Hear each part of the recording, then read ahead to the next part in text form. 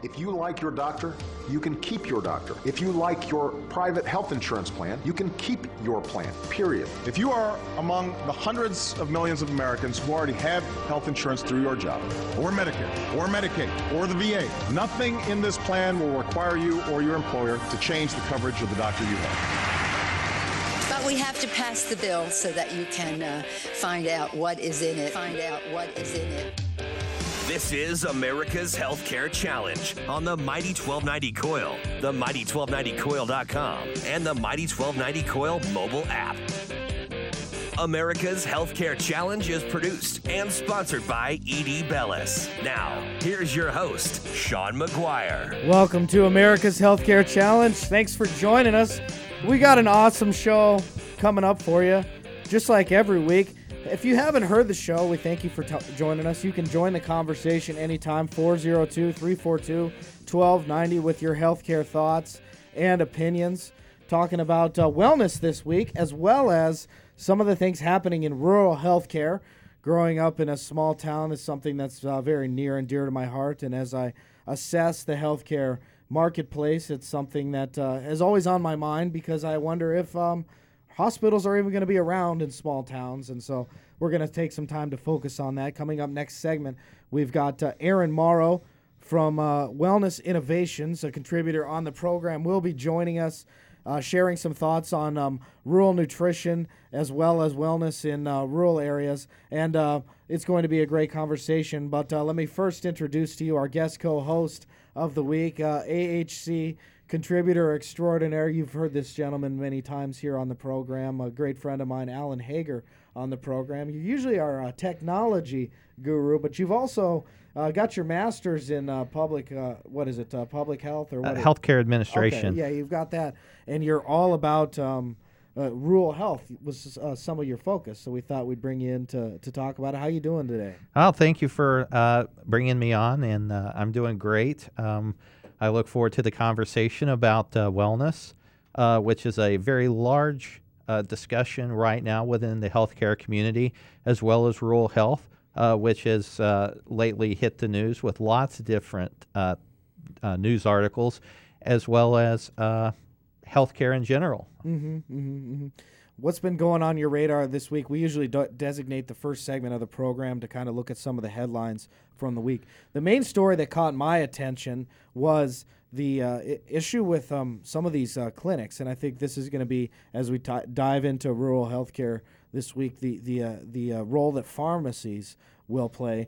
And I saw that CVS and Walgreens, in many ways, because insurance companies are now paying for it, could become the clinics of the future. Did you get the chance to see that? I'm sure you've read, something similar. Right. Well, and just think about it from this perspective too. CVS changed their name to CVS Health, right, and they eliminated all tobacco products because they want to be seen as a purveyor of wellness and health, and it's a one-stop shop for your health needs. So I would also expect that maybe CVS might be looking at getting rid of candy and other items that are not health-related out of their stores at some point here in the future. That's a pretty good observation, because when you do go through those stores, they got a whole aisle designated to candy. I mean, especially around Easter time, for example. You know what I mean? But that's a good point. Right. That's a good point. What are some of the stories you've seen this week? We're going to talk about the role of the hospital in particular. We're going to do that at the bottom of the hour. Again, you can join the conversation, 402-342-1290, or on Twitter, #AHC.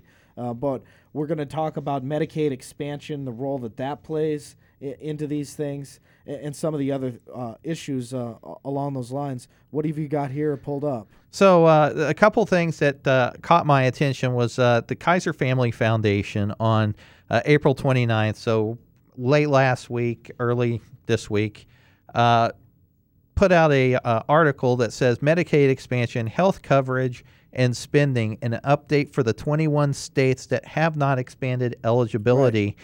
And as someone who had discussed rural health in quite many different capacities through my education and research, keep coming back to the fact that rural hospitals, through the Affordable Care Act and Medicaid expansion, are some of the most vulnerable hospitals. So that caught my attention. I actually saw that report. It was pretty interesting.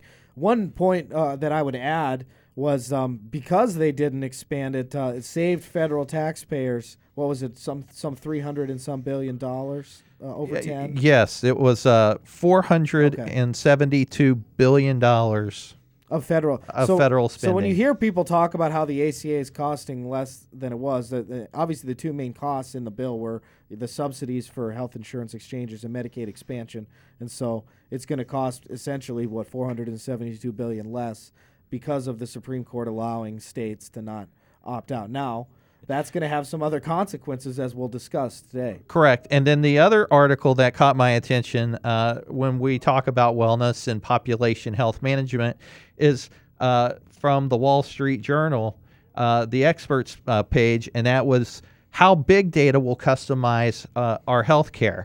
And that goes That's kind of in your repertoire, so to speak. Right. And so that goes right in line with not only IT, but also population health management, trying to use the best techniques to treat our patients rather than using unreliable techniques, and then finally getting to those techniques or those healthcare procedures that are more cost effective, but only after you spend thousands upon thousands of dollars on those. So big data will assist us, hopefully, in that. Did you see Watson Health? Have you heard about that? Yes.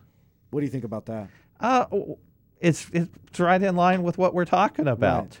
I mean, if Watson could win Jeopardy, right? Right. Which he did, so they're trying to apply that to healthcare and essentially help them. I mean, it's kind of interesting. And when did IBM and Apple, they decided to partner on this?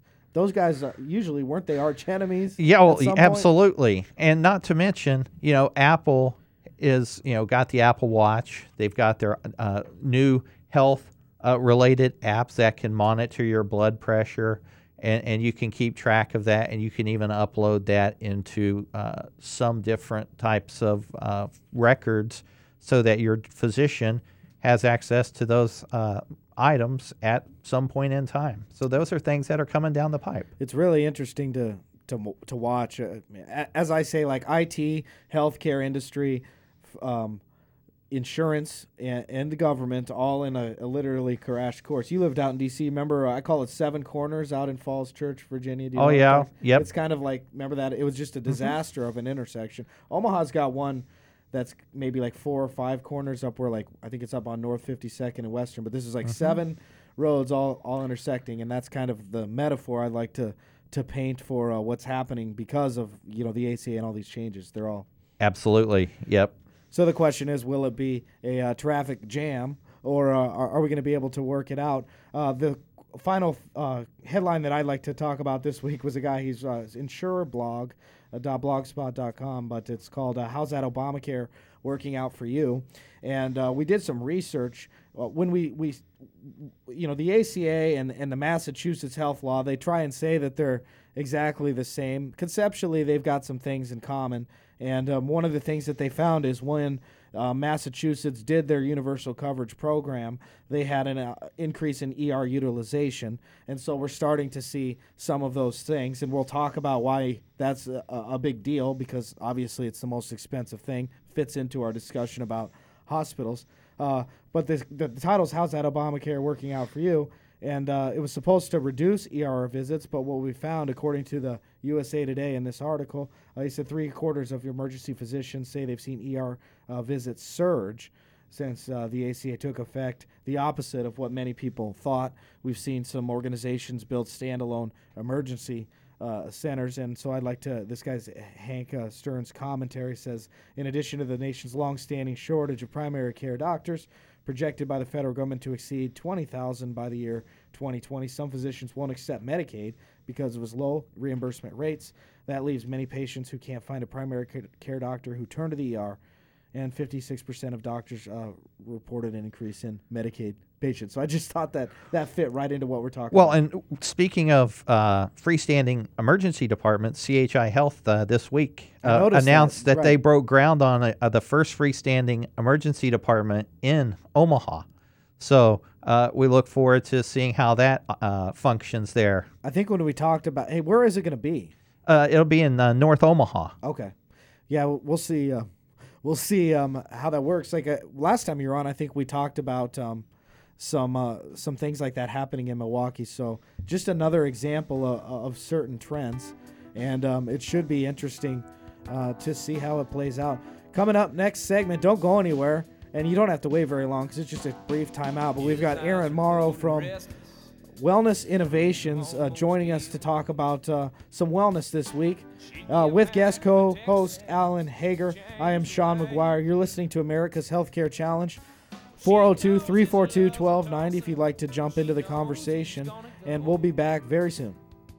Well, it ain't no woman, flesh and blood, it's that damn old road he goes.